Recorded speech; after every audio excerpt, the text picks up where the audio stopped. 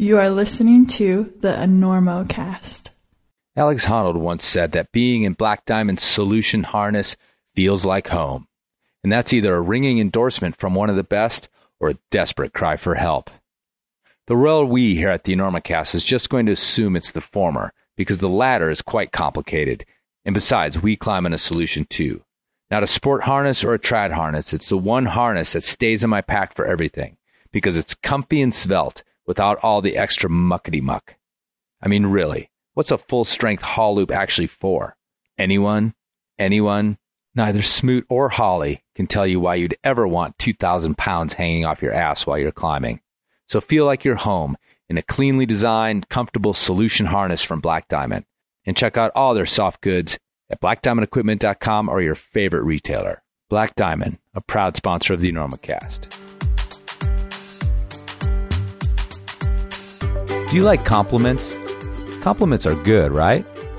From the outright, straight-to-your-face statements of praise to the knowing look and slight chin jut from your favorite bro at the gym, compliments can turn your frown upside down in an instant.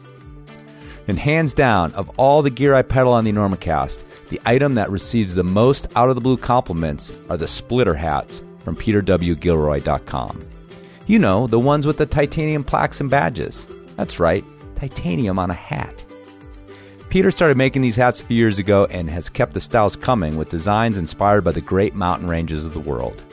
So if you're one of those people with a head and who enjoys random praise from friends and strangers alike, go to peterwgilroy.com and check out the splitter hats and all the wearable art that Peter creates. Even better, receive a discount and help out the Enormocast by entering Enormo at checkout. That's peterwgilroy.com and enter Enormo at checkout.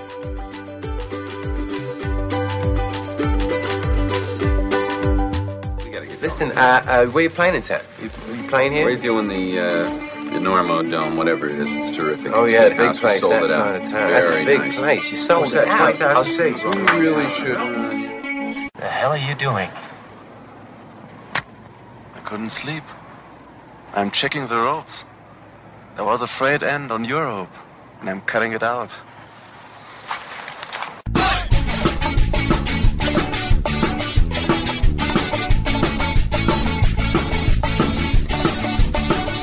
Bad weather. No, later, anytime. Today's show is brought to you by Black Diamond Equipment, with support from Maxim Ropes. And the fine folks at La Sportiva. And don't forget our charter sponsor, Bonfire Coffee. Go to bonfirecoffee.com and enter Enormo at checkout for a discount on great coffee and to support the Enormocast. And now back to the show.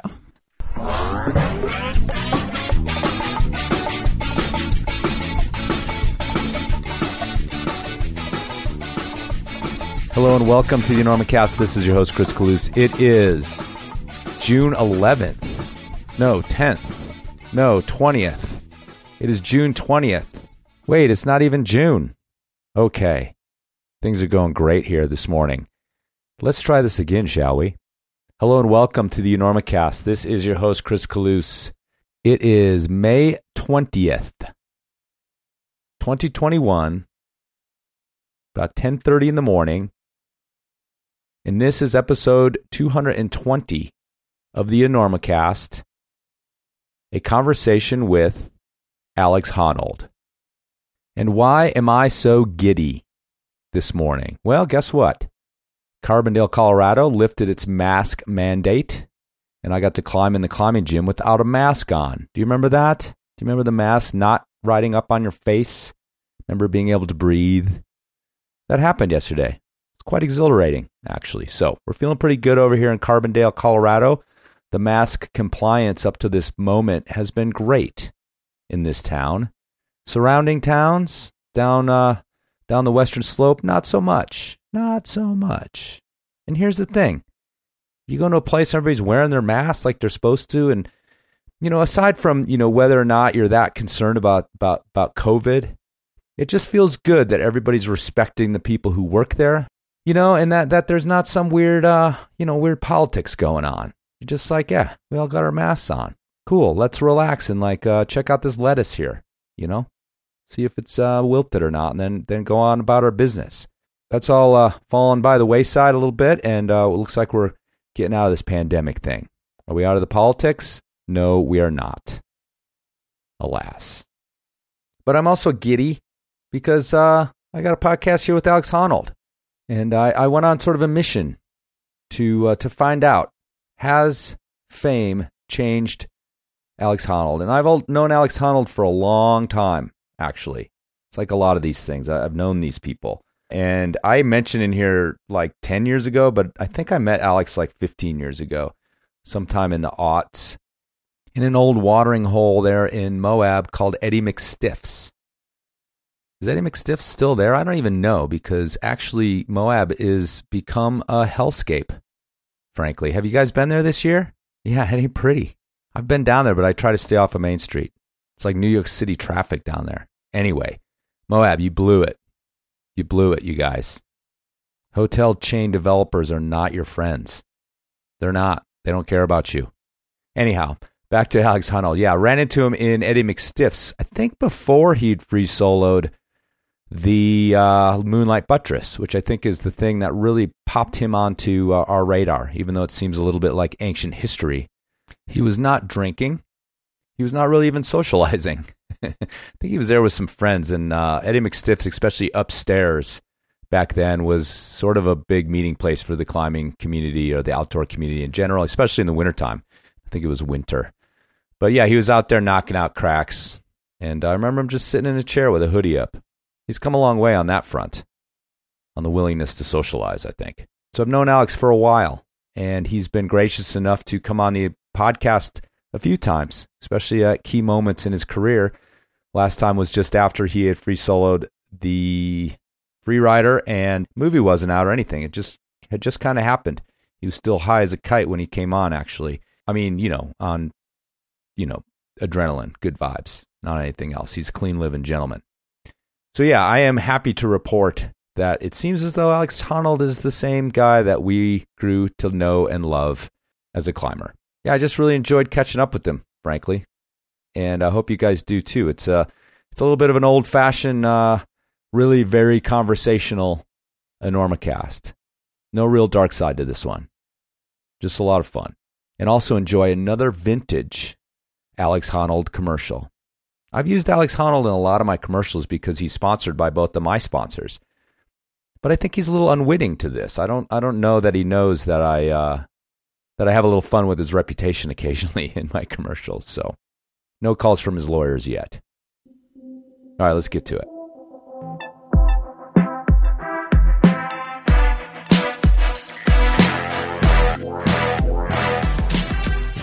Hey folks, have you fiends seen the Don Waller free solo yet?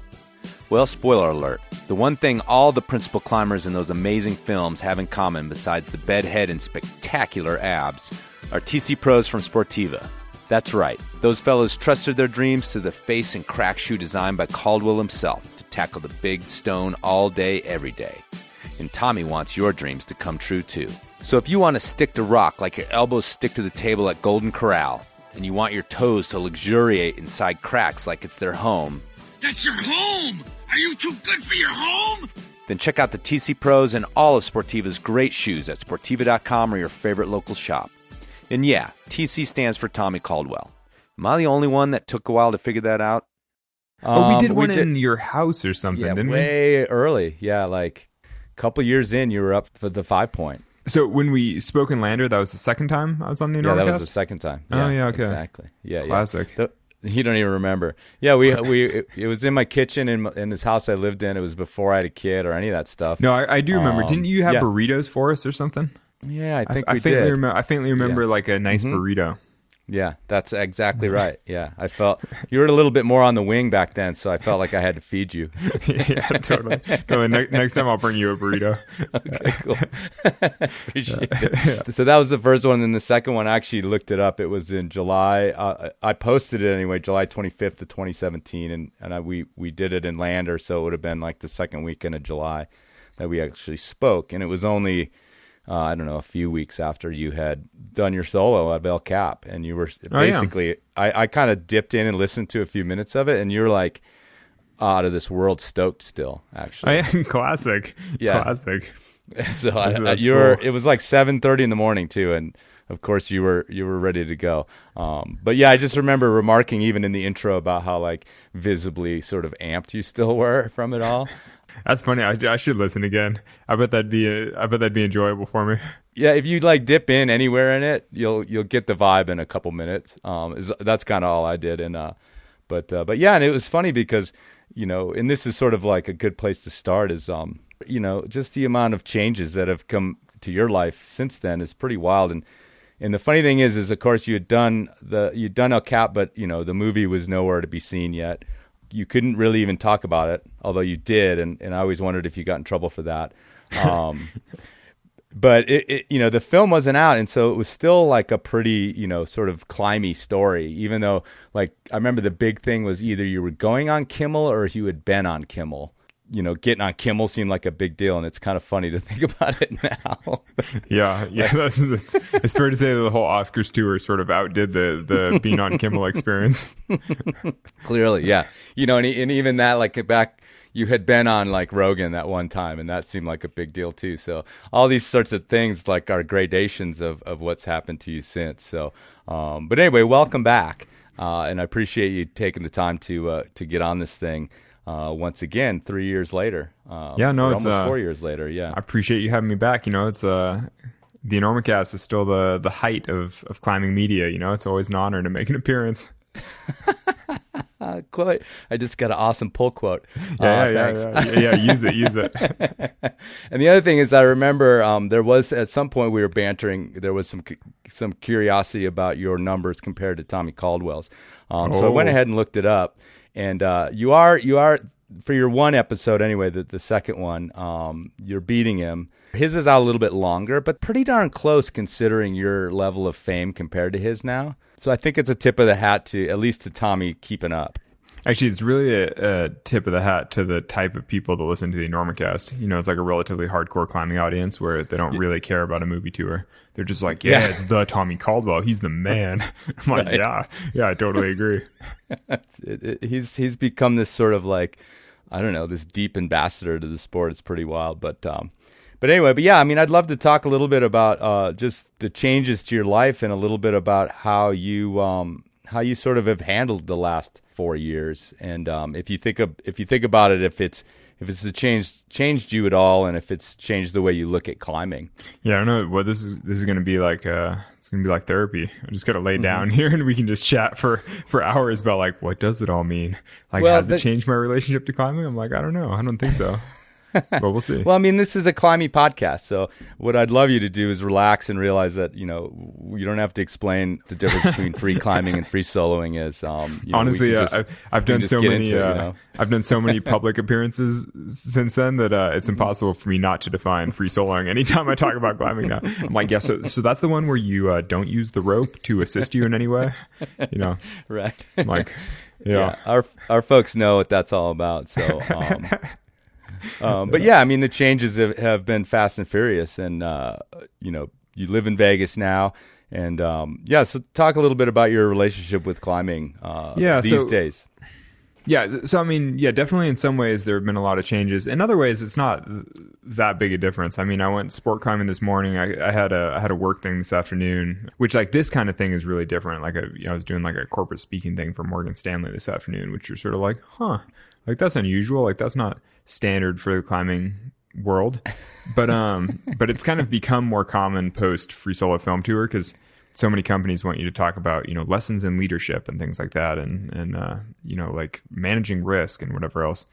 But on the other hand, day-to-day life is pretty much the same. I mean, I snuck into Red Rock this morning to try a route that I seem to try every couple years and just fail on every couple years. It's like this Tom Mulan route. It's really reachy and I just can't do it.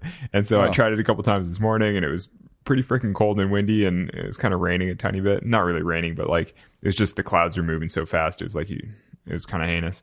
And I was like, yep, still getting work, still can't do the route. And then went and did a little work this afternoon. I'm just like, yeah, it's just normal day-to-day life, And you call Vegas home permanently, yeah? Yeah. My now wife and I have just fully live here. What was the idea behind moving there versus you were kind of based in Tahoe before, weren't you? No, I was never really based in still- Tahoe. My family, like my grandfather, built a cabin in Tahoe in like the 40s. So I'd spent summers there growing up, and it was sort of like the family, like all my cousins and my family had spent time there. And so I was never based there, but I just kind of had a background of going there. But the thing is, Tahoe just isn't really a great permanent home for climbing, I don't think, because there just isn't that great at rock climbing. It's it's like a lovely place to be and a really nice place to recreate outdoors, but the actual rock climbing, I mean, Vegas, within a 2-hour drive of my home in Vegas are some of the hardest routes in the country. I mean, it's literally a lifetime of climbing that I'll never be able to do. Like Jumbo Love is an hour away, and like an hour the other direction, you have other 9A to 9B type of routes and projects, and it's basically the hardest stuff in the country. Yeah, so it sounds like you've embraced sport climbing quite a bit in the last few years. A little bit, but no. I mean, actually, this winter I was on a strict bouldering and soloing program where I was mostly bouldering and then going soloing on my rest days and stuff. So no, I've been mixing it up quite a bit. It's just there happens to be a lot of really good sport climbing around Vegas, so it's easy to sort of fall into that because it's such a nice day-to-day sort of climbing activity. I know. I did read at least at some point a couple years ago, you had sort of an open goal of climbing. I think it was 9A. Yeah. With sport climbing. Did you achieve that? I forget. Yeah. I did a route that was supposedly 9A in the guide, but I think realistically it's probably 8C plus. So, it's probably 14C, but sometimes, though actually it's true that pretty much all of my first of the grades have been, in retrospect, incredibly easy. Because like my first 14A, actually my first 13D and 14A, I think were in Maple, and having gone back as more of an adult and repeated them, I'm sort of like, I think these are 13C. I'm sort of like, oh well. Like I think the first 14A I did, I would call 13C in my journal now. But I'm kind of like, what? But since then I've climbed, I don't know, like 100 other 514s or something. So it doesn't really matter. That's just strategic, dude. You got to find the one. Well, it wasn't even strategic at the time. Well, I think actually, in some ways, it's by definition the first one you do will often be easier, just because you're able to do it sooner because it is easier. You know what I mean? But yeah, I mean, it's sort of this wild thing to contemplate, kind of, who you are as far as someone like myself who's followed media my whole life, at least what media was, 25 years ago, which was books and magazines. But, sort of this far and away thing that we've never kind of seen before. It's like you're practically, I mean, you are kind of this climbing meme. And it's interesting that I was like, how far I've fallen. I've become a climbing meme. I'm like, I know, oh, but no. it's just kind of wild for me to contemplate. And I'm curious if you contemplate those sorts of things and or if you're just kind of pretty, focused on remaining sort of who you are and in touch with your roots and sort of what it's like to kind of manage it all. In some ways, I think that my whole scene now just more resembles normal people who are really into rock climbing, but also have a job. You know what I mean? It's like I just have more time commitments. Like I do other things for work. I have obligations to like show up at things and speak or work or write things or whatever else.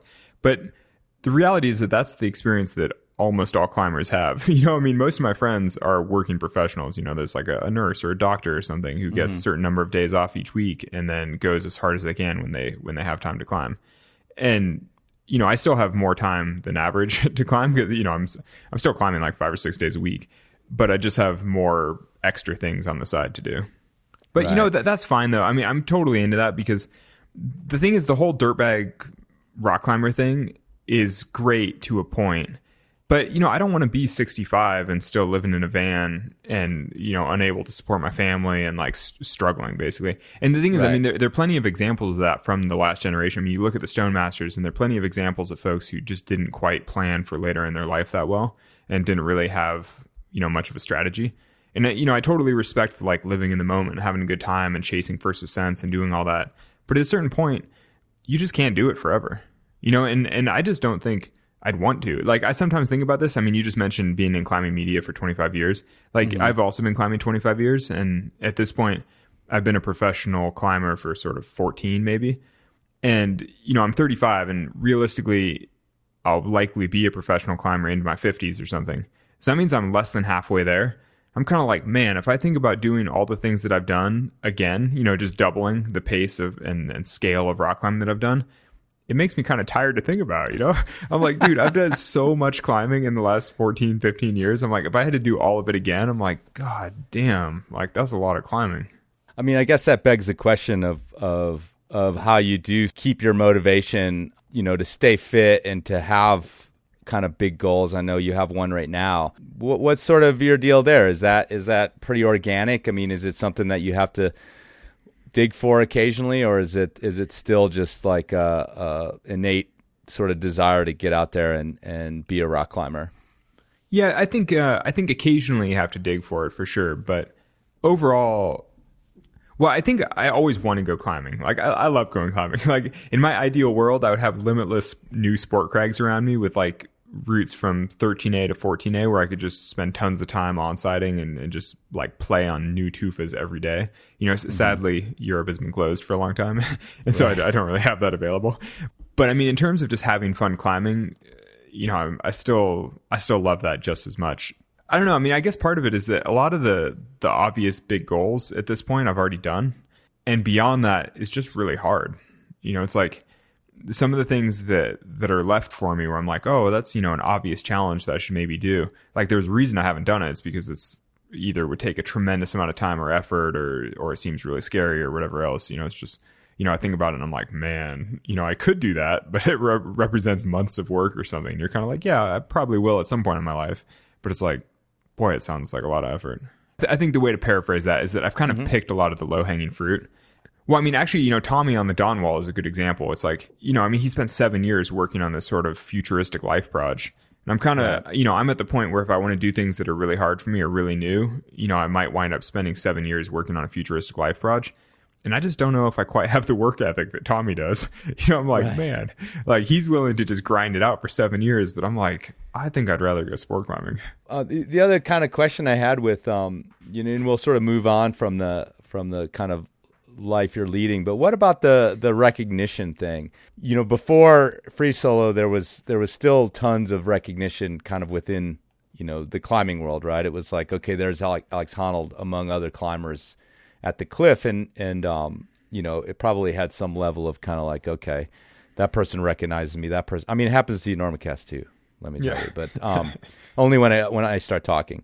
But but then it just went exponential, and I feel like, with something as big as Free Solo the movie, an Oscar-winning film, the whole 9 yards, it's like all sorts of groups of people sort of wanted to kind of identify with you and associate with you and probably, hopefully, get a pic or have a word with Alex Honnold. And I was just kind of curious, again, looking at some guy who got to just play around in Yosemite, living in his van, to a level anonymous, to that kind of level. What has that been like to be someone who's like recognized on the streets? Because that's never happened to another rock climber. I can almost guarantee it. No, I think it's probably happened to some. I mean, or at least in Europe, there's certainly a precedent because you look at somebody like Patrick Bélanger who wound up being like a French national hero. I think that my whole scene post Free Solo, Machine too. Yeah, exactly. Uli or Reinhold Messner. Sure. I think Reinhold Messner was elected to European Parliament or something, wasn't he? Yeah, he had to move into a castle though to get away from it. Not just move in, but he made a castle that's a museum to his own legacy as a climber. You're like, dude, that's next level. Like when I open a castle museum about my own climbing, I'm like, that's pretty. Then you're that's over. Special. Yeah, then well, because his castle versus the one you'd build in Vegas would be vastly different. Yeah, his castle is a lot more stately than anything I could build in Vegas. But it would be some sort of like hollow facsimile of a castle that would be down right next to the Luxor. No, it'd be next to the Excalibur. That's already a fake castle downtown. It's so cheesy. But no, when you're 75. I think they'll be like, there's a Vegas residency we've been holding for you, Mr. Honnold.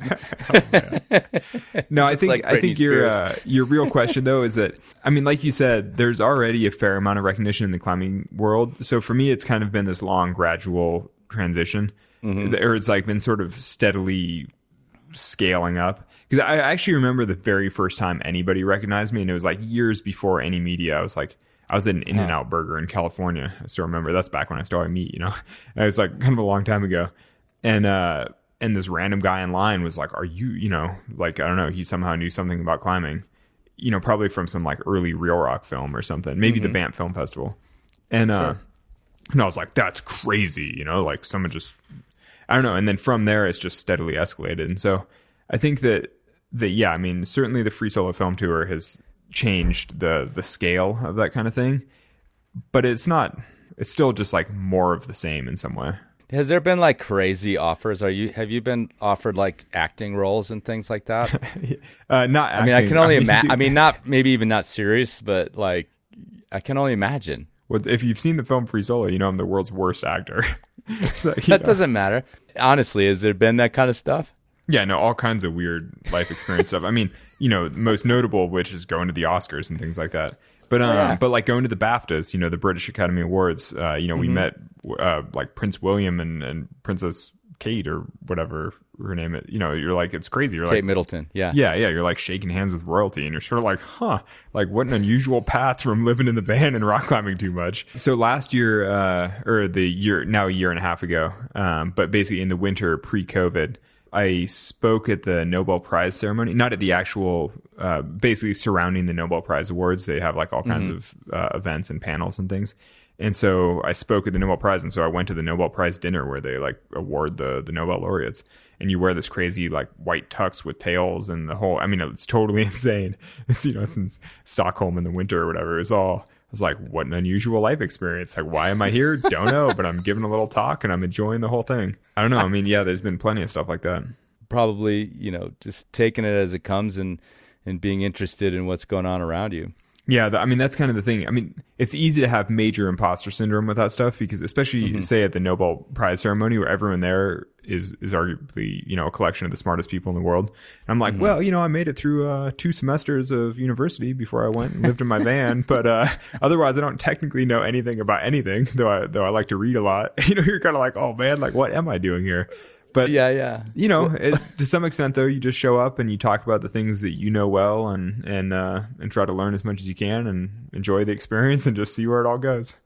Yeah, and I feel lucky that, like, you know, we still have something of a relationship where, you know, we sort of text occasionally, very, very infrequently, but, and you know, and I arranged this with you directly, but you must have sort of people sort of putting up a screen against, or not against, but sort of fielding all this stuff. Yeah, well, Nobel, you know, the Nobel committee's not just like, hey, texting you up like, yo, bro, you want to come to Sweden? Though if the Nobel committee texted me directly, I would definitely just go immediately and be like, oh my God, they texted me.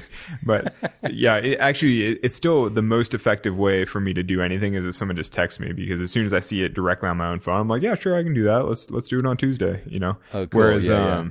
Whereas I do have a team now. I have, you know, a manager and agent and things like that. And it does help me screen a lot of things because so much of the stuff that gets thrown my way, like I personally wouldn't really know how to triage, you know, like I get a lot of random TV offers and things like that where someone wants to like pitch a pilot to a network of like a certain type of climbing show.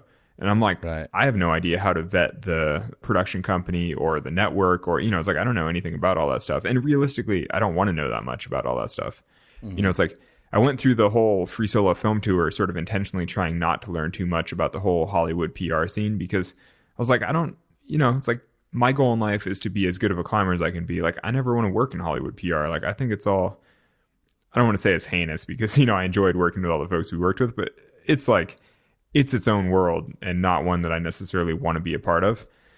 So, you know, you kind of have to focus on your strengths or at least your passions to some extent, you know, stick to the things that you actually want to work on.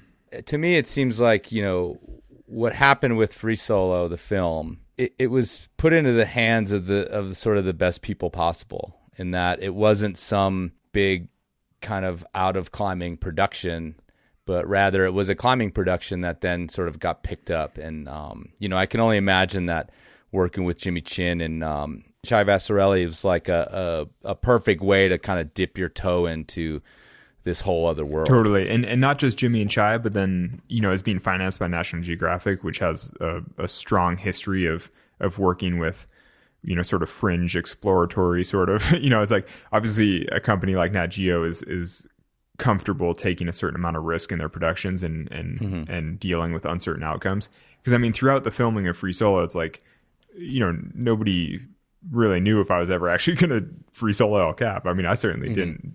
I knew I wanted to, but whether or not I actually could, sort of remained to be seen. And so to have a production company that's comfortable with those risks and then to be working with people who I feel comfortable with, it was all sort of the ideal team for that kind of film to come together.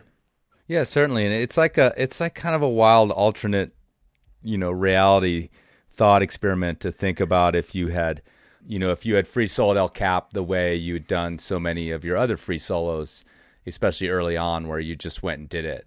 And then kind of like let the information leak out into the climbing world versus, what you did do, which, on the show that you did with me previously, I remember you talking about the choice to allow these folks to film you. And then you even talked about some pressure to not let them down once the production got underway because they were your friends. And even the folks that hadn't previously been your friends had become your friends during, this lead up to when you were going to do it.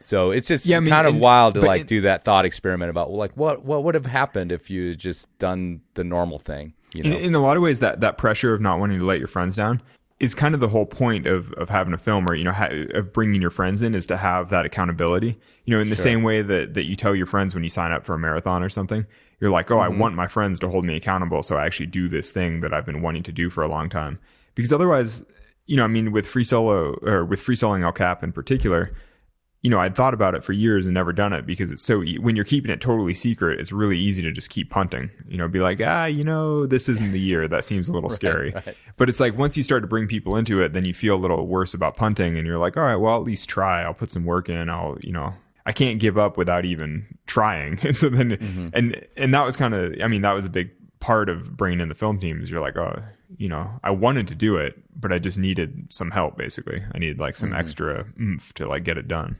Do you have sort of a mental strategy with that? Because lately you've been teasing sort of a Red Rocks link up solo. Our mutual friend, Andrew Bisharat, was involved in kind of some training for that. And, but do you have like a little bit of a calculation of like how much you tease to kind of keep yourself motivated, or is it just part of the deal now? Yeah, it's really interesting. So, in the past, I basically didn't tease anything, but I think a lot of that was my own limitation because it all felt so big and so scary and so like internally meaningful that I didn't want to talk about anything ahead of time because it just felt like too daunting and I don't know, it felt like too much.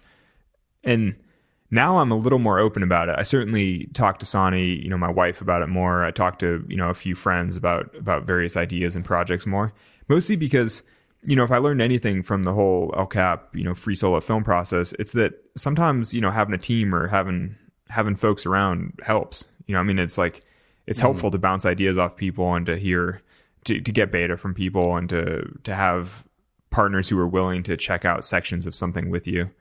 The Red Rock link up thing that you just sort of alluded to is a perfect example. I haven't been hiding that at all. I've been sort of playing with this traverse of the whole range, which is a super obvious thing.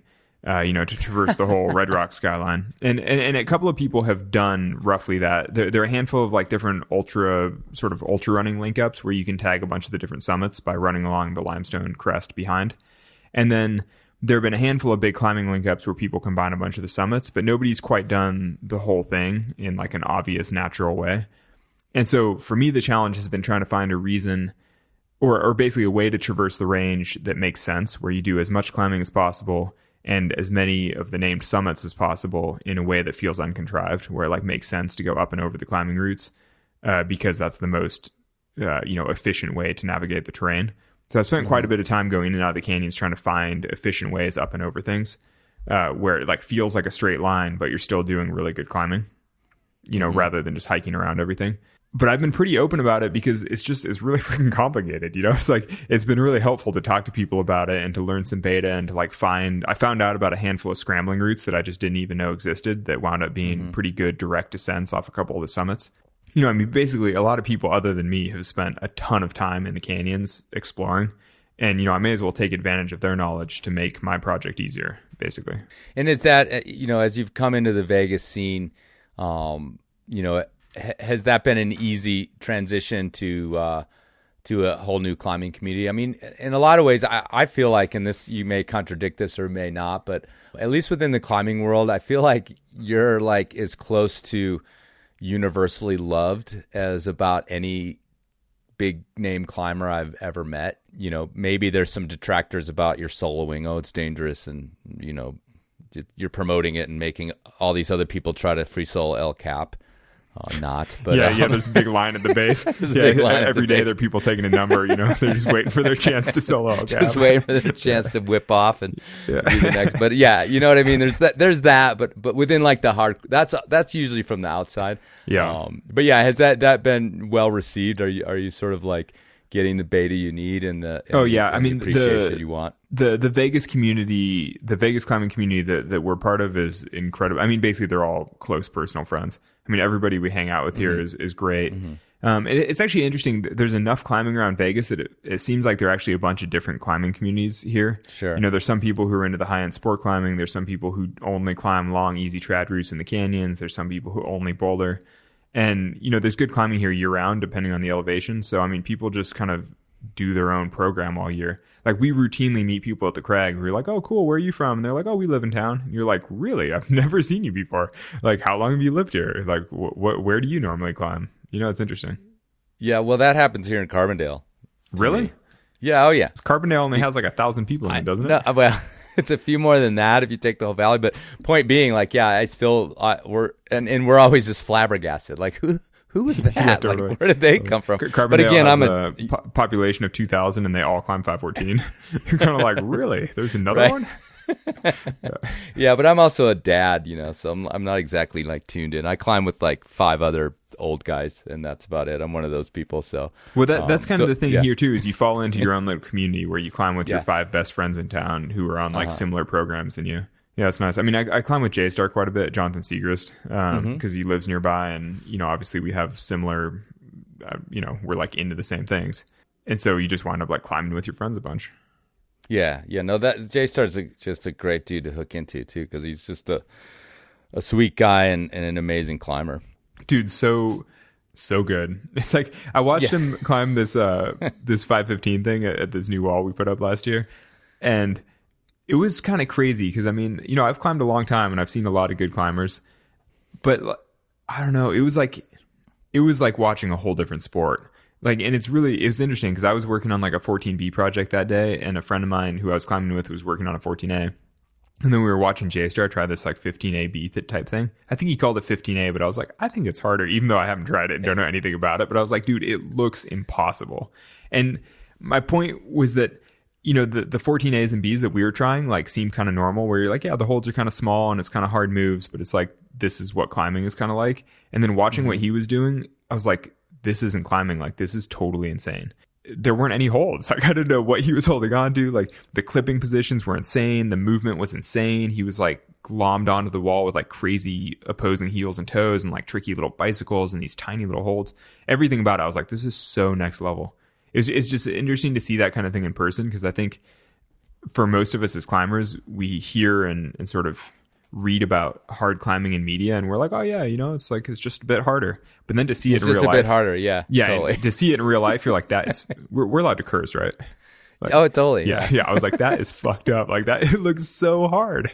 We interviewed at the Run Out, the other podcast I've been doing with Andrew, Jonathan, and some people were like, well, what, you know? And I said, yeah, we're going to interview Jonathan. They're like, why are you going to interview him? Like, as in, like, has he done some latest thing or whatever? And I was like, no, we're just interviewing him because he's like basically like the best American rock climber out there. When he joined 8A, like, I spent years telling him to join 8A, and he resisted. I think mostly because he was like shy about, you know, being compared globally like that. I think he just didn't want to be, you know, totally like stacked up against all the other climbers in the world. But when he finally joined, I think he was like number 1, or maybe he was like number 2 or 3 or something. But you're kind of like, oh, you didn't want to do this thing because you don't want to be ranked. But then when you finally do it, you're like one of the best in the world, and like by far the best sport climber in the US. You're kind of like, dude, you know, it's so next level. Yeah. He's a first ascensionist too, which is like another thing that is a little bit of a rarity among like the hardest climbers, actually. There's someone that's going and bolting and doing the work too. So not a total rarity, because I mean, obviously, like Chris Sharma's put up tons of hard routes, and like you know, Joe Kinder's put up tons of hard routes. Yeah. I mean, a lot of the lot of the strongest dudes have to put up hard routes because Sure, there's they have nothing to find for them to do. something they need to do. Yeah. But I think what's different with J-Star is that he's willing to build trails and like put in work and like he's willing to develop whole crags and put in easy routes and stuff as well. You know, he's not just putting in futuristic projects. He's also just like filling in the wall with like, you know, here's a classic 13 minus and here's a couple of great 511 warm-ups. And, you know, he's pretty good about like establishing new areas, not just bolting his own projects. Yeah, he's a man who's not afraid to hike really far and do hard work. Mm-hmm. Yeah, we appreciate him. Actually, as long as we're talking about other climbers in your life or in your purview, what were your thoughts on Sean's back solo of the Fitz Traverse, having been the person who, one of the two people who pioneered that thing? It's so amazing. It's incredible. I was on an expedition in Guyana climbing at Tepui, and I came out from the jungle and sort of like caught up on the news, you know, like got internet for the first time, and I saw that and was like, whoa, like that's something, you know, like, oh, I really missed something meaningful while I was away. So, no, I think soloing the reverse Fitz, it's just incredible. I mean, it's hard to totally compare to what Tommy and I did because conditions were totally different and the strategy was totally different and the routes are different because you're going the other direction. So, you know, he was climbing all the walls that we rappelled and he was rappelling the walls that we climbed.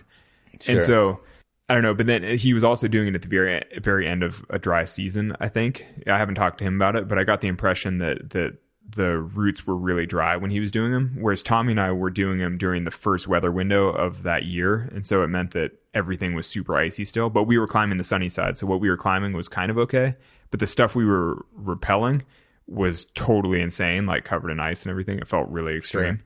So when we did it, it was hard to imagine even possibly climbing those walls because they looked so scary and covered in ice. But I think when Sean climbed them, you know, they were dry. So presumably it wasn't quite as heinous. But I don't know. I mean, to spend that much time by yourself just questing through the mountains like that, I mean, it must have been just an incredible experience. Yeah, I mean, it's an elevated thing, what he did. It's pretty interesting to me to talk to someone like yourself who has a glimpse of what that's like. But expeditioning like that for however many days hasn't necessarily really ever been your thing in terms of soloing anyway. No, not really. It's funny, actually. I was chatting with one of my friends about it, and I think that probably the key element of his success on the reverse Fitz was just going in there with sort of an open heart and no expectations and just adventuring for as long as he possibly could. And I was chatting with someone saying, I think that's kind of what I would need to bring to the Red Rock Traverse if I ever actually did it. You know, instead of focusing on like speed or time or like any kind of performance metric, just go into it as like, I'm about to spend a very long time adventuring through the desert and just see how it feels. You know, and just let the whole experience unfold, you know, because I think that's ultimately what he did. It's just like, I'll just keep going until I can't anymore. And he was just able to keep going the whole time. It sounds like the Traverse you're talking about, or however you want to put it, the link up, it seems like a perfect project because it's there in your backyard and that very thing can happen, and then you can go home and you can come back. Well, and in some ways, actually, that's what happened with Sean on the Fitz Traverse too. I mean, he's been there the whole year, so it's like he's been able to do some of the sections and think about it a lot and piece it together, and I'm sure he's been hiking and looking at it a lot. So, I mean, it has kind of been his backyard for the last year. And I think that really helps with big things like that. Is like the more time you spend, the more familiar it all becomes, the less daunting it seems. Yeah, and in fact, I talked to him, and it was very much that, like this little germ in his brain, and then, you know, by building up some experience in there that season, and you know, like a backcountry skier or somebody else, like looking at the conditions every day and understanding what changes and how it changes, and you know, how the mountains sort of act, added up to him making the attempt, and then, you know, getting an excellent weather window. And he was also very humble about what you said about having, you know, really excellent conditions and being able to you know, exploit those. But that down really there, that's all part of the strategy. You know, that's all part of the game down there. It's part of the skill of being in those mountains, I think. Yeah, I mean, Tommy and I also got incredibly lucky with a long enough weather window that we were able to spend, you know, 5 days climbing across the range or whatever. No, I think that really speaks to Sean, you know, his personality. He's like, oh, you know, I just got lucky with conditions. And you're like, well, you also climbed all day by yourself up and down every spire. It's like totally insane. For 6 days or whatever. Yeah, exactly. It's like you climbed and then hauled and then cleaned right, like every wall in Patagonia by yourself in a single push. You're like, yeah, I mean, I guess you got lucky with the weather, but it's also like a lifetime of skill that plays into that. I mean, he's a special person. There's no doubt about that. Yeah, for sure. For sure, yeah. When he and Nico did the first ascent of the Secret Passage on El Cap, at the time I was climbing the Zodiac wall style in a failed free attempt, and it was funny because every time I looked over, they would be like a pitch or two higher with their portaledge set up, like playing their flute and like having a good time. And I basically never saw them try or toil in any way. And I was over on the Zodiac, like hauling and being like, oh, my back, and like the bags are tangled and the ropes are tangled. And, I'm yelling back and forth with my partner, like, what's up with the lead line? What's up with the, it's all kind of a junk show. And then you look over and then you're like, oh, two guys just like magically floated up another 200 feet. They're laying out there totally relaxed, playing their flutes, like having a nice time. I was like, what the fuck? Like, who are those guys? Like I didn't know them as well at the time. And I was like, man, they just made it all seem so effortless. Yeah, they got some sort of just badass vibe, the two of them. Yeah, sure. they really do. An outrageous amount of skill, and they also complement each other in this, I think, really fascinating way of, Nico's such this hotshot climber, and when it comes down to it, you kind of forget almost with the frickin' mandolin and the I know all the other thing, like how like just excellent of a frickin' rock climber he is. Dude, I was speaking of Nico and excellent rock climber, I was like chatting with him after one of their trips to Baffin, I think, and he was talking about putting up some big new free route on granite where he was like, oh, the Crux pitch I worked on for 3 days, and at the time I called it 7C, so like 12D granite vertical, whatever. And then he was like, but then when I got home, I found that I was routinely on-sighting 8A plus of the same style. So like routinely on-sighting 13C like vertical, which I was like, first off, how sandbagged is his route? And then second off, I was like, how many people say that they routinely on-sight 13C vert routes? I was like, geez. I was like, what the heck? And especially because he's not even considered like an elite sport climber, really. He's kind of known as an elite big wall climber, but you're like, man, if you're routinely on-sighting 13C vert, like that's pretty badass. Yeah, that's what I mean, though. He's like, we forget, but he was, for sure, this incredibly elite competition climber and everything else. But then there's the damn mandolin. I know. So it's like you kind of have a tendency to forget. yeah, it is crazy. Yeah, you need to learn an instrument. That's how this is gonna go. Your El Cap ascents will be much better if you bring your accordion. The two of them always make you feel so jams out. Those guys just make you feel so untalented. You're like, you guys are so good at so many things, and you make it all seem so easy. I'm like, why is it all so hard for me? You're like, man. Are you able to talk at all about the trip down to the Tepuis? Yeah, totally. I don't think anything. So it was technically for National Geographic, and it'll be an episode of Nat Geo Explorer. I think it comes out in the fall or something. But I don't think there's anything secret about it. I mean, sure. It was a great trip. We climbed a new wall, had a nice time. It was cool. Yeah, and you went down there. I actually just talked to Sinat cool. Actually, he's the last episode, reconnecting with him after years, because I climbed with him in Yosemite. Back in the day. Back in the day. Yeah. People still aid climbed. I know, exactly. Yeah, so he mentioned a little bit. Mostly we were talking about his new book, but it sounded like a wild trip. Yeah, it was definitely a wild trip. I mean, it was a full... there's like a ton to unpack in the trip. It's like, because technically there was the biology component with, we were with this renowned biologist, and then there's also the climbing the wall part. And then, for me personally, I just read a bunch of books also, because there's so much time in the hammock on the trip, because, it's the tropics, so it's dark at 6 p.m. and you're like, well, time to read another book. And actually, and part of it was because I was on the trip with Mark and Renan, both of whom I've traveled with a ton over the years.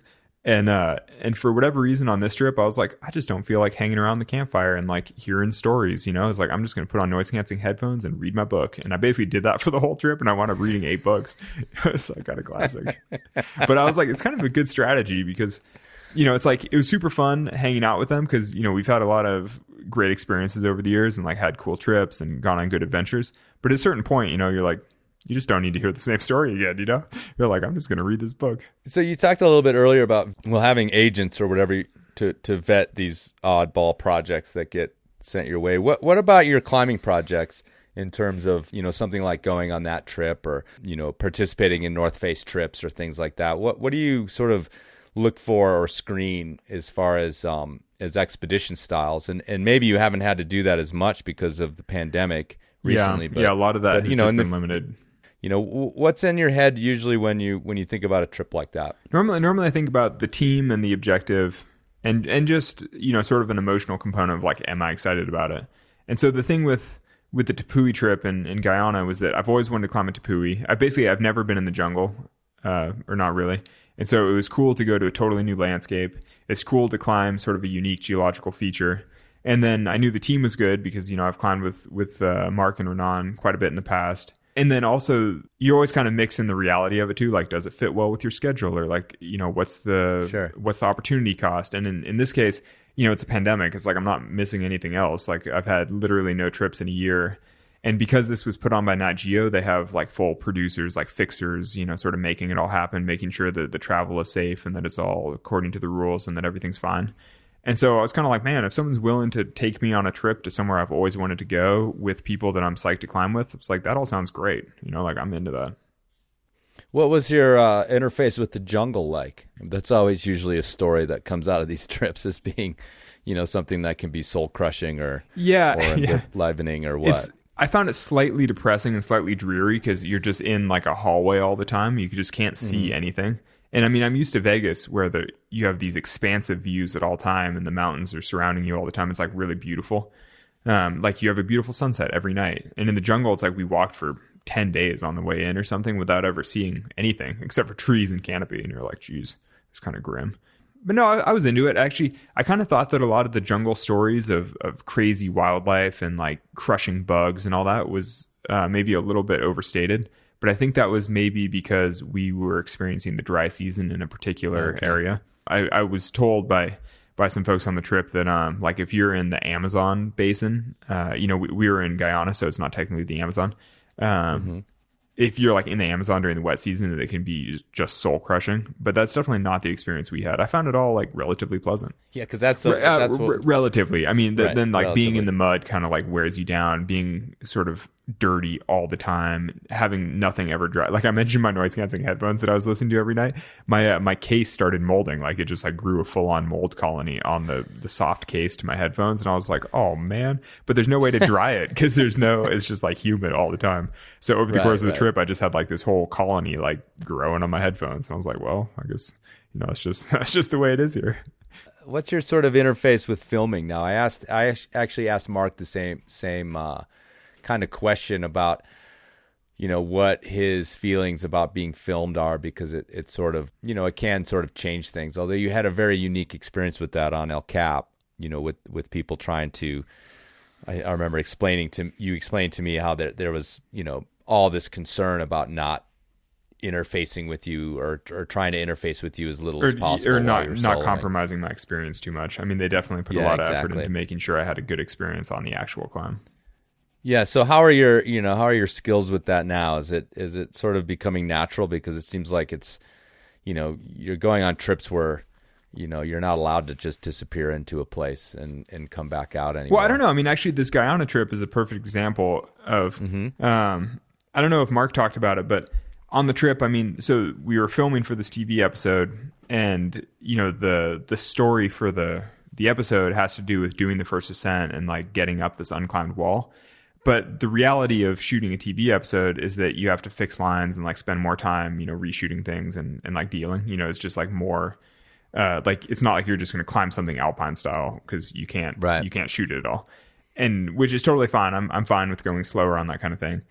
But it meant that I had plenty of time to like clean the pitches and sort of prep them. And, in the back of my mind, I was like, no one's ever free soloed at Tepui. And I was kind of like, oh, if it's possible, I may as well at least, try, or at least like set myself up to give this an effort. And so while we were there, I managed to free solo the route we put up also, which was like a 6-pitch 12B or something, which was awesome. The climbing was incredible. The rock's incredible. It was this great experience. It was really freaking cool. Wasn't filmed at all for the TV thing because it doesn't really fit with the TV story. It's like one of those things where it's not, when you're shooting a story about doing a first ascent and working on conservation efforts and, like wildlife biology things, it doesn't really make sense to be like, and then this random dude just like climbed the thing again without a rope. But at the same time, as a climber, if I'm in a place and I have the opportunity to do something, meaningful for climbing, I'm like, of course I'm going to take advantage of that. And so, I mean, I think that's kind of the thing with filming, is you got to look at it as, I don't want to call it a job because that's slightly too cynical, but you're like, yeah, the reality is that if you're filming something, it's going to be a slightly different experience, but that doesn't mean that you can't still have a good experience doing what you want to do as a climber. That's awesome. I mean, are you breaking that right now? Have you told anybody else about this? Any other media about this free solo Tepui? I don't know. I don't think I posted about it. I think Renan, I don't know if there were pictures or anything. Renan and I went back and filmed some of the pitches leading, like for the TV thing. And then he took a couple of pictures of me free soloing this basically at this one place. It was easy for us, like at this one anchor. The next pitch like traversed off the anchor and then went up a little bit. So it was like a really easy place to snap some pictures without having to actually rig very much, because we both could be hanging at the anchor together, and then I could just slip out of my harness, climb like 5 moves, get this rad photo on the Surrette, and then just climb back over to the anchor. And it was kind of like 5'11" terrain, but like crazy exposed and really, really cool. And so he shot a couple pictures just so that there'd be like a photo of me free soloing at Tepui. Because I felt like just for history's sake, like for the American Alpine Journal or something, it's just nice to have a photo of like, look, this thing got done. And it's a great route. It was really good climbing. Like I was saying, because we had a bunch of time to work on it, I like brushed all the holes and ticked a bunch of things. And it, when I climbed it, it felt incredible. It's like, because the rock is so good there, which is the whole point of climbing Tepui, because the rock is incredible. Like when you get to the good stuff, it's really, really good. And so, yeah. Basically, I don't know if this is breaking or not, but it could be. I don't really care that much, but it just would be cool. I mean, yeah. You can claim it. You can claim it. I mean, I don't think. Enormocast, big news. Yeah, exactly. Yeah. Issue a press release, Enormocast, breaking the big stories. First Tepui free solo. I think that's pretty sick. The odds are that when I pay attention, and I haven't heard about it. Yeah, that's the thing. Well, yeah, actually, that's true. Because I felt weird posting anything about it, because I don't know, I'd wait till the TV thing. Well, yeah, I mean, that's exactly what you said about it being a little bit outside of the purview of the trip. And, yeah, exactly. Trying to change focus or steal the spotlight kind of thing. Yeah, exactly. Like, I don't want to take away from the focus on the fact that Bruce, the biologist, found, Oh, actually, I don't think we're allowed to break that either. That actually might matter more, because, we'll just see. Who knows? I'm not claiming anything one way or another, but I think that maybe for Bruce, it's important not to show images and things. I mean, I think that with science, it's really important to follow the right protocol where you publish the peer-reviewed papers, It's a little different than climbing, where you just post an Instagram where you're like, oh, I did this thing. People are like, sweet. And then it's considered officially, then it's considered official. I don't know. But what I mean, I've been telling the stories that you actually, after our last interview, you got the 3rd degree from Jimmy Chin. Like, they had you in a chair with a big light on your face, and we're like, "What did you tell Kalous?" I don't know. I wouldn't be surprised, but I don't know. So it's my pride and joy that I got you talking, and maybe said something that you weren't supposed to say. Yeah. But no, know. That guy Bruce sounds like a really interesting cat, dude. What a character! I mean, he turned 80 on the trip. And really? Yeah, it's crazy. He's 80 years old, and he's still just trekking through the jungle looking for new species. It was totally amazing. And so passionate about it, too. That's actually one of the things I thought was most fun about being on the trip with him, is he made me appreciate, biology in a way that I just have never really thought about, because he was so into it. That's funny, because Sinat said the same thing about a previous trip with him, that it changed. That's in the same way, changed his perspective on what it meant to go on these trips, and versus the passion that this guy had for biology. Yeah, honestly, I think I had pretty much the same experience that Mark had on that previous trip, was that I came away from this thinking that if I ever do another Tepui expedition, I'm definitely going to bring a biologist or somebody along, because there's just such opportunity for furthering human knowledge in a way. And it's funny, because if you're doing a climbing expedition, it's not that much more of a hassle logistically to include rations for one more person. Like, if you're already doing all the logistics, what does it matter carrying food for one more person? But for a biologist to get the opportunity to stay in one of these places and do science, basically to look around and look for new species, it's just they just don't really get that opportunity normally, and there's no real funding for it. And so it can be this tremendous, boon for science, basically. I don't know. I was surprised by it, because you always think of scientists as oh, well, surely people have probably done all that before, but actually there's no real funding for it. Nobody's going to pay somebody to go out to the middle of nowhere and look for frogs, or at least, some people will, but it's hard to find the funding for it. And so I think if you're on a climbing trip, you should definitely at least consider, taking somebody with that kind of background. It's interesting too. I mean, I've read a bunch of sort of old climbing stories, and there's definitely a strong history of that kind of thing. Where like alpinists used to, take flower pressings and like all that kind of stuff. Like any kind of expedition also involved collecting samples and, writing up observations about geology and flora and fauna, all that kind of stuff. And I feel like that's kind of disappeared a little bit as climbing's become more of a sport. Now it's just like, oh, you want to go perform this athletic achievement, but nobody's really collecting flower clippings anymore.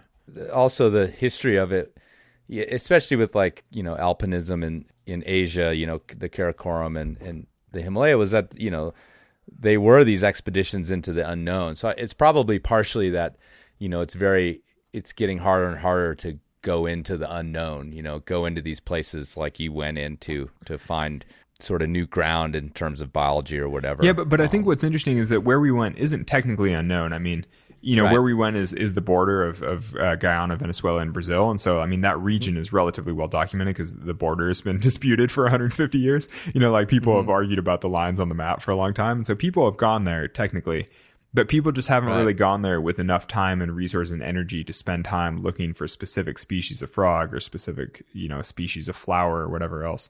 I don't know. I mean, I think that there are probably a lot more gaps in human knowledge than people might appreciate. And so, I think anytime you're going sort of toward the edges of the map, it's like worth considering what the gaps are. Speaking of that, you're also now known for your foundation. And tell me a little bit about how that's grown, because you had it going before, the movie and everything that's come with it that we've talked about. But this must be just an incredible boost to the work that you ever did with that. I mean, in terms of being able to raise money, being able to raise awareness, being able to get other people on board. Yeah, for sure. So talk a little bit about how that's changed and what's going on with that. No, it's been great. I mean, so when I started the foundation in 2012 or so, I was giving away about $50,000 of my own money a year through it.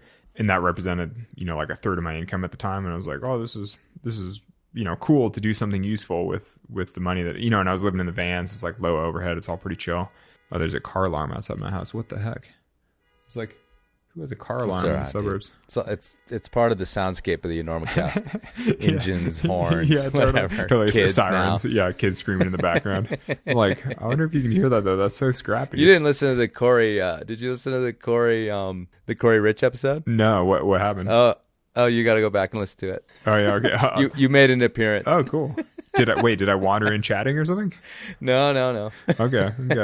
Well, so what I was saying with the foundation was that, last year we gave away over $1 million in grants, basically. And so to see it, basically have 20 times the impact from where it started is pretty satisfying. Because it started as just me wanting to do something useful in the world. It was like, I just felt an obligation to try to do something. And to see that just have such a bigger impact as a result of things like Free Solo and sort of broader public support. I mean, it's pretty satisfying to know that many more projects are being funded in the world. It's something I thought of right away, when that kind of whirlwind started to begin. And, I talked to Mikey Schaefer like early on when there was just kind of rumors. He kind of previewed that there were rumors that it was going to be nominated, you know, and I flat out on record was like, well, it's going to win, dude. And so, and getting it nominated, and then it was, that the night of, and I was really confident that it was going to win. I don't know how you guys felt about it, but you can be humble and not actually, express your opinion. By the time it was a finalist or shortlist or whatever it is, I felt like it was 50-50, but that's partially because a bunch of the other favorites didn't get nominated. So like in the early phase, it was like, who knows, it's a wide open field. And the whole selection process is a little more opaque than people might think. It's all sort of crazy with like who's seen the film, who votes, like all kinds of stuff. But but by the time the night of the actual Academy Awards, I was kind of like a solid 50-50 that it was going to win. I was like, well, feeling pretty good. Well, I was kind of neutral, but I was like, yeah, there's a pretty good chance this could happen. This is crazy. Yeah. But yeah. It had just come out of IMAX. It was definitely like kind of riding a high, I think the whole PR tour went really well. It was well executed, whereas like there was all the right buzz around it at the right time. What I was actually getting to is that like I was thinking about it and I'm like, okay, well, compared to what he was doing before, like, Alex is going to be set, fairly financially, but I quickly leaped to the foundation, because a lot of raising money for something like that just has everything to do with name recognition and everything to do with being able to get into a room with people that have an interest and have money to put towards something, and all of a sudden that became a pretty big opportunity for you. And honestly, a big part of the reason that I've done public things like Free Solo is because it's good for the foundation. It's like, because the reality is that the big public appearances and media things don't make my personal life any better. It's like it's not like I need to be recognized on the street more. It's like, it's not like that's making my life better. And, in terms of my day to day of like going climbing, working on sport projects, hanging out with my wife, like that's all pretty good either way. Like I don't need to do more media for that. But when I do more media, it does wind up funneling into the foundation, and that does wind up having a positive impact on the world. And that's pretty satisfying. And the actual act of doing the media, like a lot of the random things that come my way are fun to do, but there's no real need to do them for myself, because it's not going to change my quality of life. But it's nice when I can do something fun and interesting, kind of new, and know that it's going to have a positive impact on the world through the work that the foundation does. And so, I don't know. It's interesting. I was just doing this other talk where someone was talking about inspirations, and I was talking about Peter Croft, and it's interesting because he's taken a really different approach toward being a professional climber. He's always kind of stayed away from the spotlight more and like done less media, fewer public appearances, fewer film projects, things like that. And he's always sort of focused more on his own personal experience of going climbing and doing what he wants as a climber, which I totally respect. And one of the things I really admire about Peter is how he's maintained like a pure joy and love of climbing, for freaking 50 years or whatever. It's like he's been climbing a really long time, and he still just loves it as if he's a child. It's like he's incredibly inspiring as a climber, but he definitely chose a fully different track. And I mean, sort of early on, I sort of strategically chose to just embrace the whole public persona media side of it, because I'm like, you know what? I mean, you can harness that to do something useful in the world through the work that the foundation does. I'm like, at least, I'm having a positive impact, hopefully.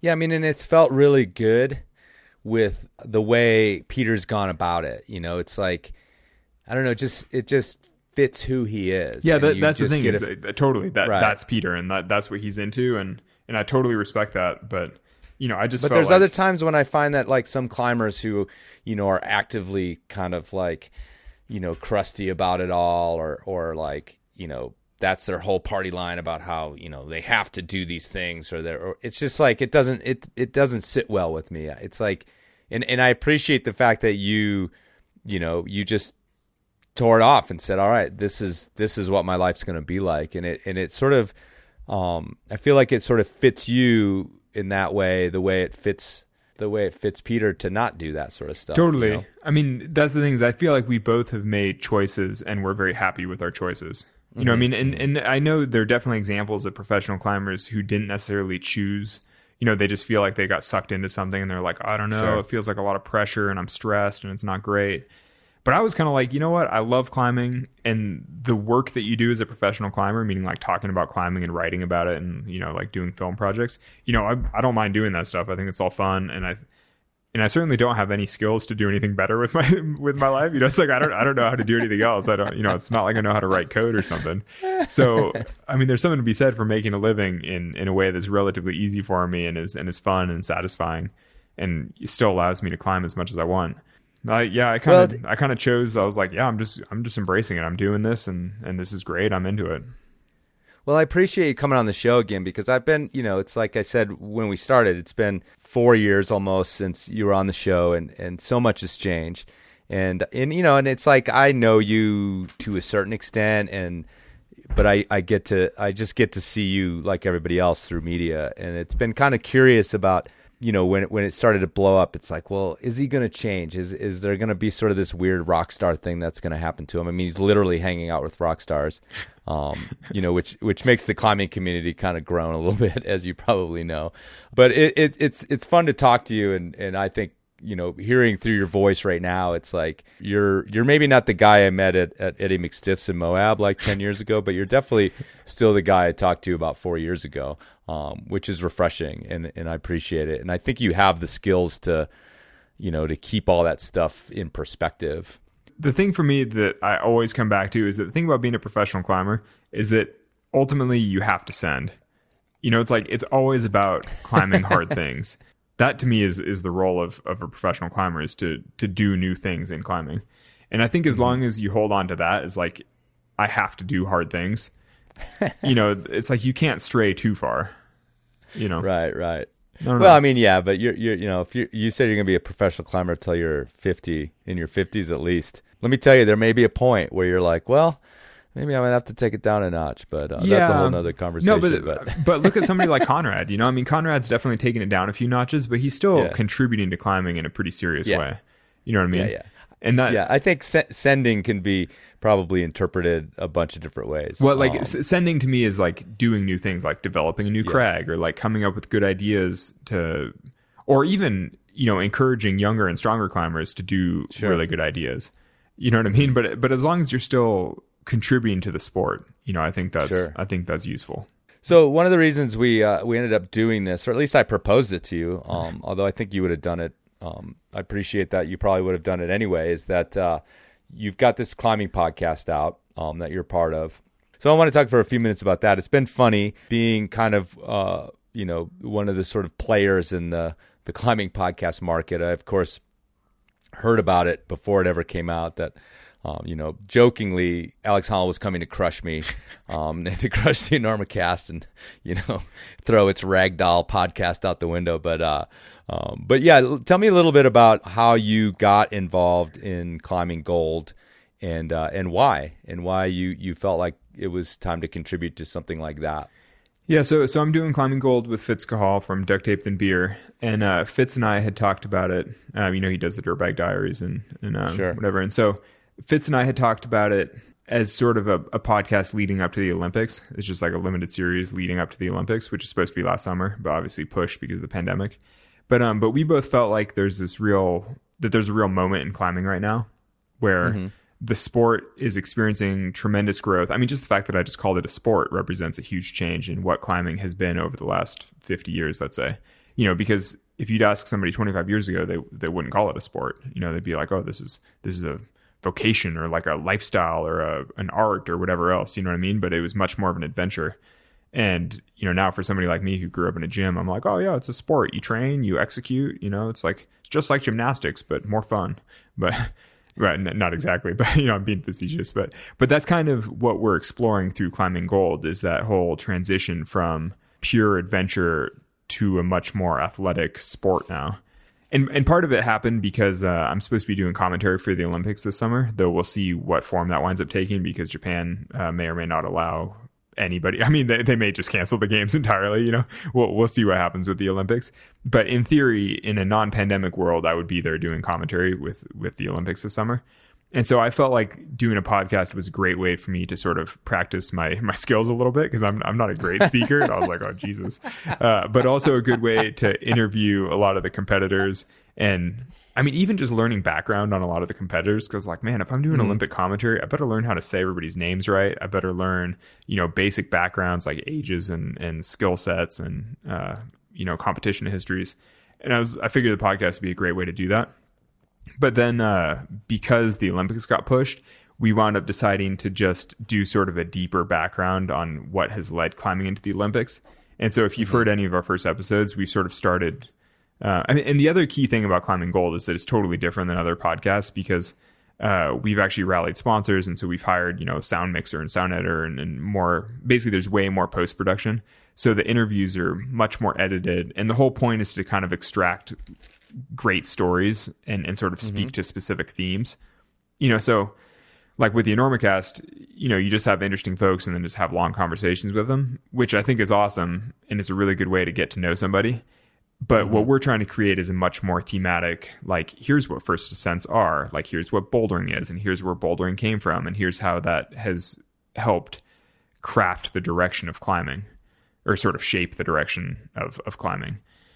So I don't know. So that's basically what Climbing Gold is all about. I mean, the hope is that when it's all said and done, it's supposed to be 20 episodes, and hopefully it'll be a resource for anybody who's even remotely interested in climbing. I mean, it's not made for hardcore climbers, though hopefully there's enough interesting material in there that even the most hardcore climber can enjoy it. But it's more for people who have just gotten into climbing, who are interested, who are, curious where climbing has come from. This is a bit of a long rant, but part of this is because I do a lot of events at gyms, and it's interesting because most climbers that I meet now have started climbing, say 3 years ago, and they started in the gym and they do a lot of bouldering. And I think that's great because that's the same way that I started climbing. I don't have any problem with starting in the gym. Or maybe it's just that I feel like a lot of climbing history is slowly being left behind because I meet a lot of people at events who are like, oh, Chris Sharma, is that guy like that Spanish dude that screams? And you're sort of like, oh man, you're like, it's the Chris Sharma, have some respect, No, they don't say that, really. Dude, well, I mean, the thing is that I bet if you took a average of all people who rock climb in the US right now, I bet the mean time climbing, it probably is 2 or 3 years. Just because the sport's been growing so quickly.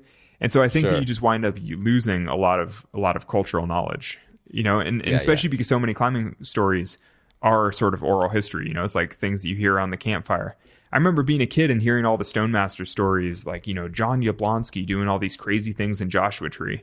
And those types of stories, some of them are recorded in some old writings, but not that many, a lot of that is just word of mouth type of things.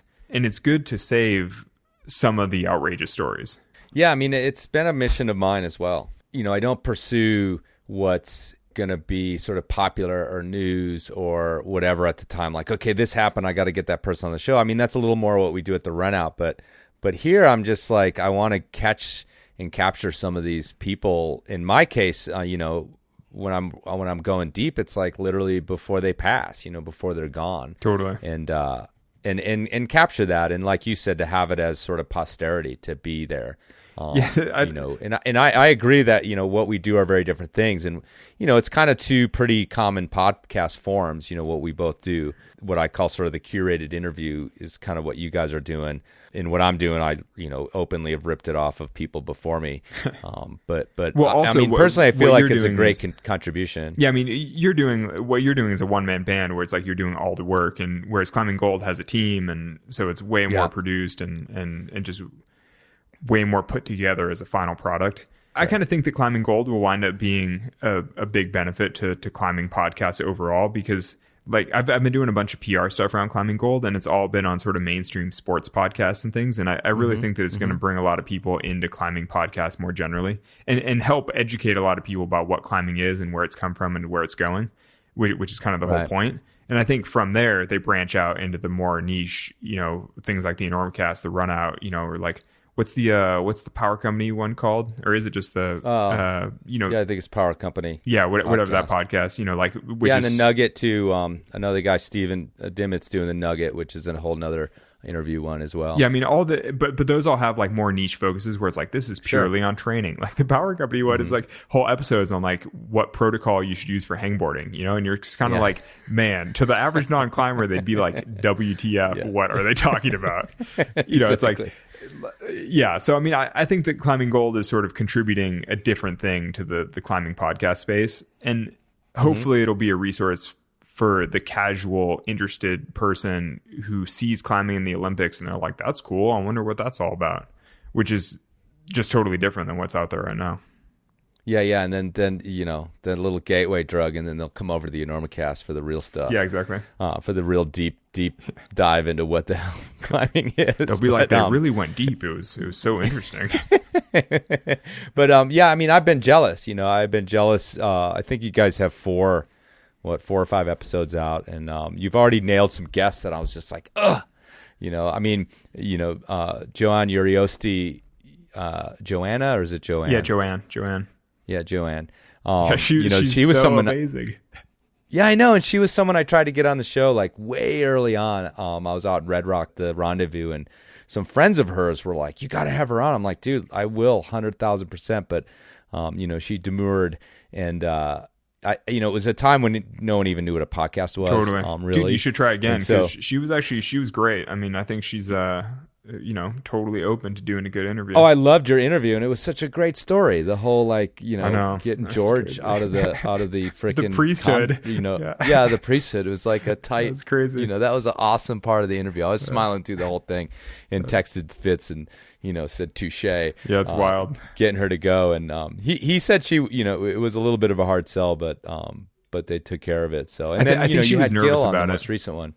Yeah, but she doesn't. She comes across so confident and great. No, she was incredible. I mean, and the fact that she's put up all the classic routes in Red Rock, and yet nobody really knows about it. It's just essentially, yeah, it's so amazing. Yeah, totally. But no, the John Gill one. I don't know if you heard. We released this little thing that we called a bit of gold, but basically a little bonus episode, which in some ways is a good way of sharing extra cool stories, and I think it's also a way to allow Fitz to have an extra week to edit like other episodes because he's like frantically working to like crank these out. But the bit of gold with Gill was like this amazing story of his first time climbing outside, which was just this totally outrageous anecdote that didn't totally fit into the episode because, like I said, it's all sort of curated thematic around bouldering. But the story was just so good where like it needs some home, And so we're trying to sort of extract a bunch of those little stories and like save them in their own ways because they're just such good anecdotes, And John Gill, I think, is 80 maybe or pushing 80. And so, it's like it's good to save those kinds of stories when you can. Well, it's made me feel lazy because I've sort of slept on a lot of these guys, and obviously, folks have hit me up about Gill. I've been in contact with Sherman and tried to get it done, and it hasn't really happened. And but yeah, it's like I kind of had all the time in the world, and then all of a sudden you guys roll and you're like, here's John Gill. I'm like, shit. But again, this is the difference between having a producer and things because in this case we have Lisa Hedrick, who's sending emails and like dealing, because if I had to personally reach out to all these people, it just wouldn't happen because, I'd be too busy going sport climbing in the morning. And then I'd be like, well, I'm pretty tired now. I was like, I don't really want to write a bunch of emails, so it's like that to me is the difference between having like a team working on a podcast versus an individual. Totally. Yeah. And I actually was really, I didn't get jealous until episode 2. Cause I think actually I have a really awesome and people love my interview with Peter and that actually also happened out at Red Rock and was kind of funny because it was also before there was a podcast was a thing. And I don't really think he knew who I was or why it was happening, but like I had sort of hounded him, and he is a sponsor. He was and is a sponsored athlete. So he probably was like, fine, I should do this. So totally, but I got him to turn the TV off in his room and I literally could like see him kind of like come alive and go like, oh, this guy kind of knows what he's talking about. This isn't just like garbage, like, mainstream media kind of like, oh, tell me about what it's like to be scared on a free solo kind of thing. I sort of felt it turn like right in the middle of it and him kind of come alive. And all of a sudden I saw that person you were talking about, that like kid, lit up in his eyes and like, oh, we're really going to talk about climbing. Yeah, for real. that's what's so great about Peter is that given the opportunity, he'll always turn on and be like, climbing, let's do it. It's like, yeah, totally. Yeah, Peter's just still has so much enthusiasm for it that it's like always a pleasure to talk to Peter about climbing, basically. Yeah, for sure. Always a pleasure. So, well, listen, man, I've used up quite a bit of your time, and I appreciate you coming on, but it's always a pleasure to talk to you as well. Well, I mean, let's give it another couple years and we'll see my next Enormocast appearance. It's so exciting. Yeah. We'll see if we can, I'll let you know how your numbers turn out on this one. Well, if they're not good, you have to have me back on immediately. I'll give more salacious stories and I'll tell, it'll be like a tell-all about, who knows what. That's what we need. I mean, you're playing in like Hollywood now. Like we got to get some dirt out of that whole scene. We didn't even talk about that. Like, did you ever, you went on Rogan again recently. Did he invite you to another MMA fight or what? No. Well, now he lives in Austin. His scene's all a little different. I was in Austin with him. Oh, right. But no, actually, I feel like the Rogan experience has gotten more pro and like more chill. Because the first time I did, I was like, whoa, this is kind of crazy and a bit too much. And I think part of that is me growing up and being a little more media savvy. And then part of that is him probably doing the same. But no, this time actually it was kind of fun to chat with him. I was like, this is a fun interview. It's like really interesting. Well, I mean, you guys like enter the room a little bit more on, at least media wise, on equal footing. Yeah, totally. You know, well, also the first time here's a Enormocast expose, but the first time I did it, I showed up in some. So I've done Rogan 3 times now, and each time was in a different studio because he's moved around a bit. And the first time was just like some random unmarked building where I was like, it feels all industrial. It's just like some random door in the side of a warehouse, and you're like, where is this? And then I got in, and they like closed the door, and there's a whole team. It's like, you know, the sound dudes, like who knows who they all were. It's like his entourage, and a bunch of dudes smoked a bunch. Basically, they close the door. There are no windows. There's no timepiece. A bunch of dudes smoke a bunch of weed and then just turn on the mics and it's like, here we go. And I was like, oh my God. Like, you know, I'm like locked in a cell with a bunch of dudes who are stoned, and then you just talk for hours. But with no timepiece, you like have no idea like how long, you know, you're just chatting and you're like, this is so crazy. And at the time I had done basically no media. So I was like, this is totally insane. You know, and then each time since then, like I've become a little more savvy, and his scene has changed quite a bit. And so, you know, he's a lot more pro. And it's $100 million scene now. Dude, I know. It's hard to imagine, huh? It's hard to imagine. Do you regret not going to that MMA fight? Because I know you went off to like Trono Blanco. Yeah, I think I went to like Mexico instead. No, I don't regret that at all. Okay. I did a new route on a rad wall. I'm like, who cares about some random MMA fight? All right, good for you. Yeah. Good for you. Have you ever thought about doing Twite's podcast? No, he's never hit me up. I would love to, because I don't know him, and I've never like met him or chatted with him, but I have tons of respect for his writing and his climbing and just his whole scene. I'd be so interested to hear just his whole approach. You know, I mean, like what a character. Yeah, dude, I think that would be a really cool thing, because you know, when I interviewed him, it was like this immersive experience that was really fascinating. And he kind of does I think they do the kind of Rogan thing of like, let's just roll. They're not, I don't think they're weed smokers, but I certainly drank a lot when I interviewed him. So, but yeah, I feel like maybe he could, you know, you guys could really meet on some level that might be really fascinating. Yeah, he's also like personally dabbled in all the Hollywood stuff too, hasn't he? I mean, he's had a whole interesting arc through his own climbing.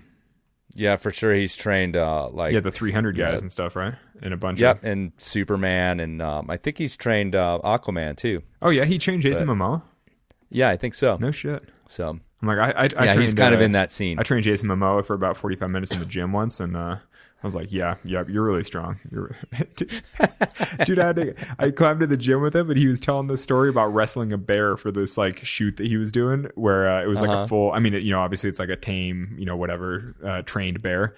But he said that it's still really hard because the thing weighs, I don't know, like 600 pounds or something. So when it leans on you, it's like a tremendous amount of effort to not get crushed. And so, you know, he was basically like shooting this bear wrestling scene over and over. And he's like, yeah, sure, it's hard to hold that bear up. And I was like, what the fuck? I was like, who is this? And then I belayed him, and it's really scary to belay. Even belaying him with a Grieger, I was holding it like an ATC, because I was like, who knows what's going to happen when a 250-pound man falls off the top of this wall. I was like, this is so scary.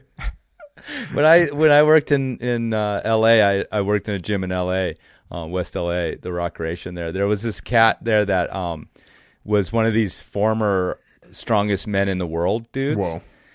And he literally had lifted this rock in Scotland that hadn't been lifted in like 200 years or whatever, because, you know, they've been doing like log throwing and rock lifting there for, you know, since like Shakespeare.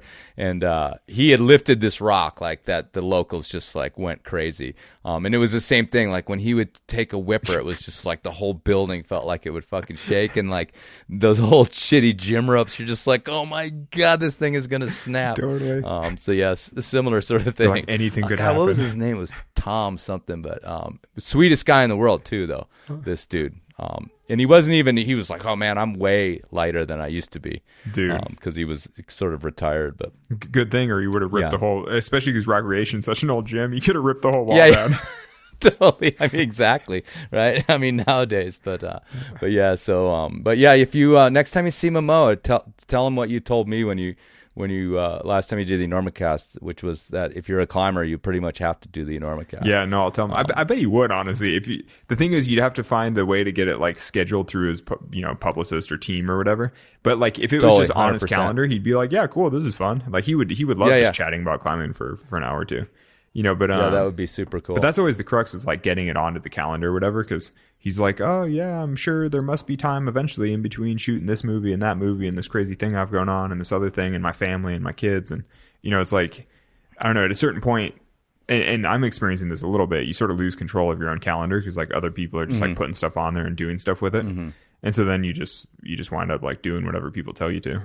But if someone told him to do the Enormocast, he'd be great. Yeah, I think it'd be a lot of fun. Actually, Mark kind of sort of teased it a little bit, but yeah, I don't know how to get through that wall, but yeah. Anyway, back to you. Let's wrap this thing up. Tell Chris Sharma to put it on there.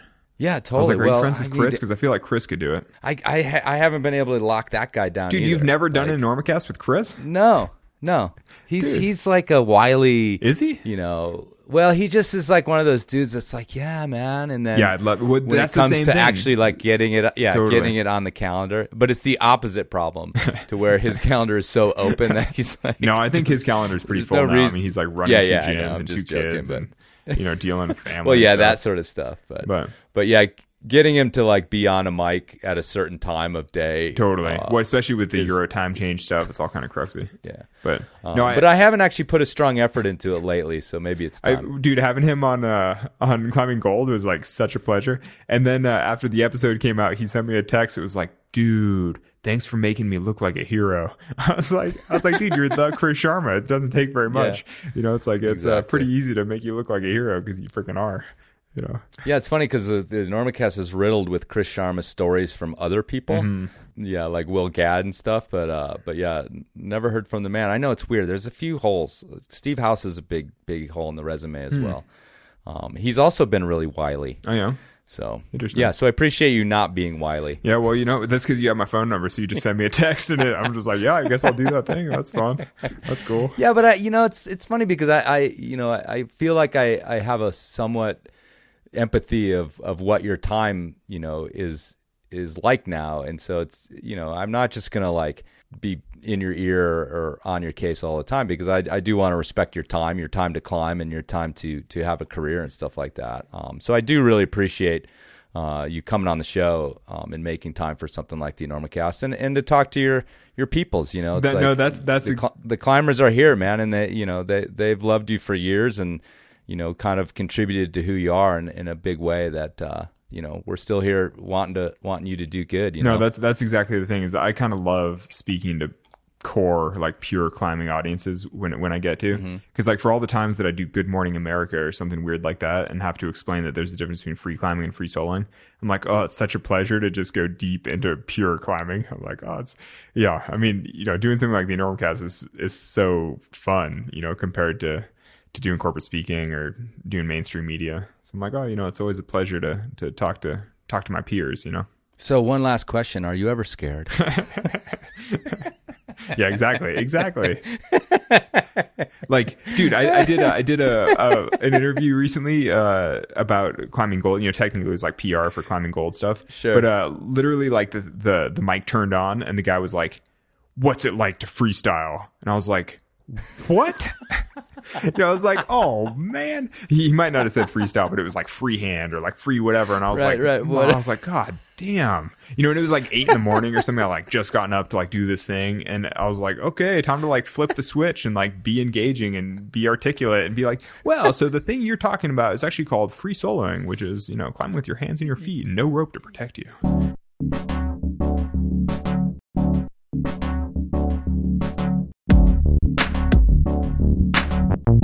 All right, folks, thanks for listening, and thanks to Alex for making time for that so enthusiastically.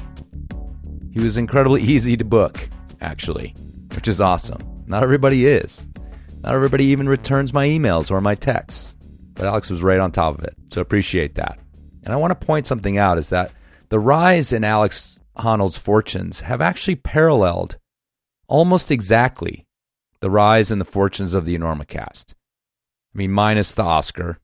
I'll give him that. But I don't think that's a coincidence. I think Alex owes the Enormocast a lot more than he thinks. And you heard, he was already trying to book a 4th appearance. Like, come on, dude, let's just relax. We'll get to it. We'll see what else you do, all right? Anyhow, thanks again to Alex. Yeah, the pandemic. It's going out the door for a lot of parts of the country. Let's hope it stays out the door and people don't act too crazy out there. Take it easy, ease back into it all. We got the rest of our lives. Luckily for most of us, sadly not for everyone. You made it through. Don't fuck up now. be careful and watch out for each other. We don't know what the lingering psychological damage of this whole thing is. So watch out for each other. Give each other space, to use that word that's so popular right now. They don't want to quite ease out the door yet, you know. Nudge. Don't yank them out the door. And be careful out there climbing. Watch out for each other. Be cool.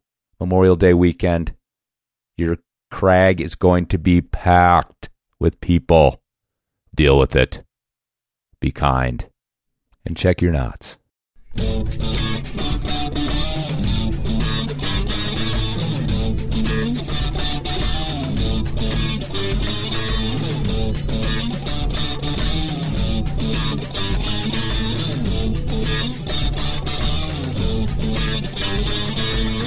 Do you know who I am? No, I can't say that I do. I don't know how to put this, but I'm kind of a big deal. Really? People know me. Well, I'm very happy for you. I'm very important. I have many leather-bound books, and my apartment smells of rich mahogany.